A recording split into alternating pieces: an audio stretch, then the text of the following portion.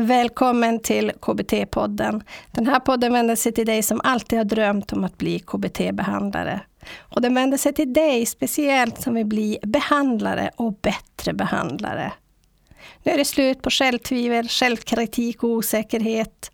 Kom och öka din kompetens, få tyst på självkritiken och öka din säkerhet i behandlingsarbetet. Här på podden kan du lära dig mer om KBT. Kom och bli en bättre behandlare tillsammans med mig.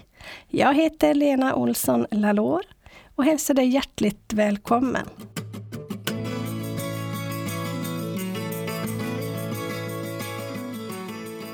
Då har vi tittat lite på krislista och krislåda. Men vad är då krisverktyg?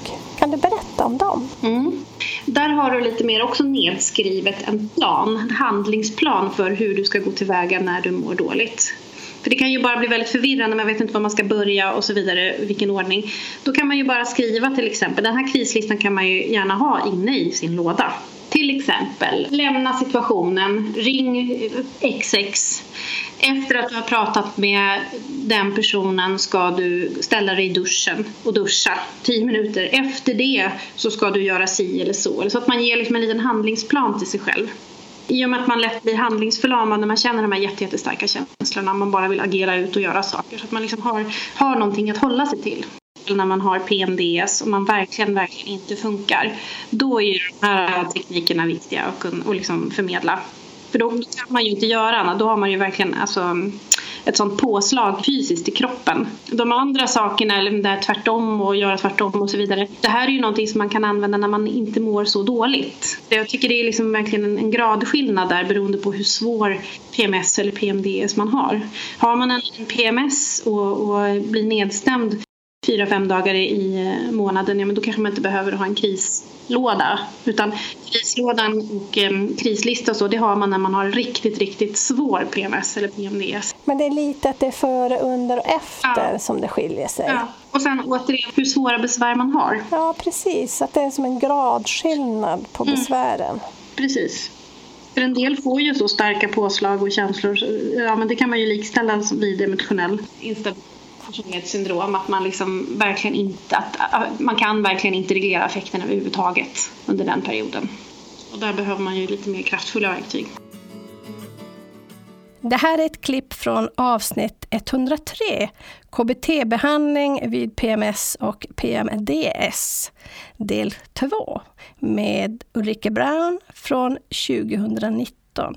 Ulrike är legitimerad psykolog och författare. Det här avsnittet svarar på frågorna: vad är det som är viktigt att kartlägga när man tittar på just PMS och PMDS? Och vilka verktyg finns det inom KBT att använda för just det här syndromet? Hur väljer man bland alla de här verktygen? Och finns det skillnader mellan de här verktygen när och när man inte ska använda dem? Och vilka råd kan vi ge kvinnor med PMS och PMDS? Och vad ska vi tänka på som behandlare? För att lyssna på hela avsnittet, gå in och prenumerera på podden www.blienbattrebehandlare.se/103.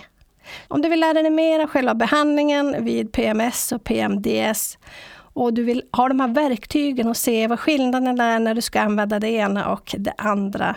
Och sen vilka råd också som du kan ge kvinnor som lider av detta syndrom. Ja, men då går du in på www.blienbattrebehandlare.se/103 och prenumererar på podden för att få hela avsnittet. Där kan du oavsett om du prenumererar eller inte ta del av vår poddblogg som är en sammanfattning av avsnittet med hållplatser. Det är också boktips och andra länkar av intresse. Du kan prenumerera på vårt nyhetsbrev där, blienbattrebehandlare.se/103 eller googla på Bli en bättre behandlare så kommer du också rätt. Jag, Teknikmillan och teamet på Bli en bättre behandlare hoppas på ett snart återhörande. Hej så länge!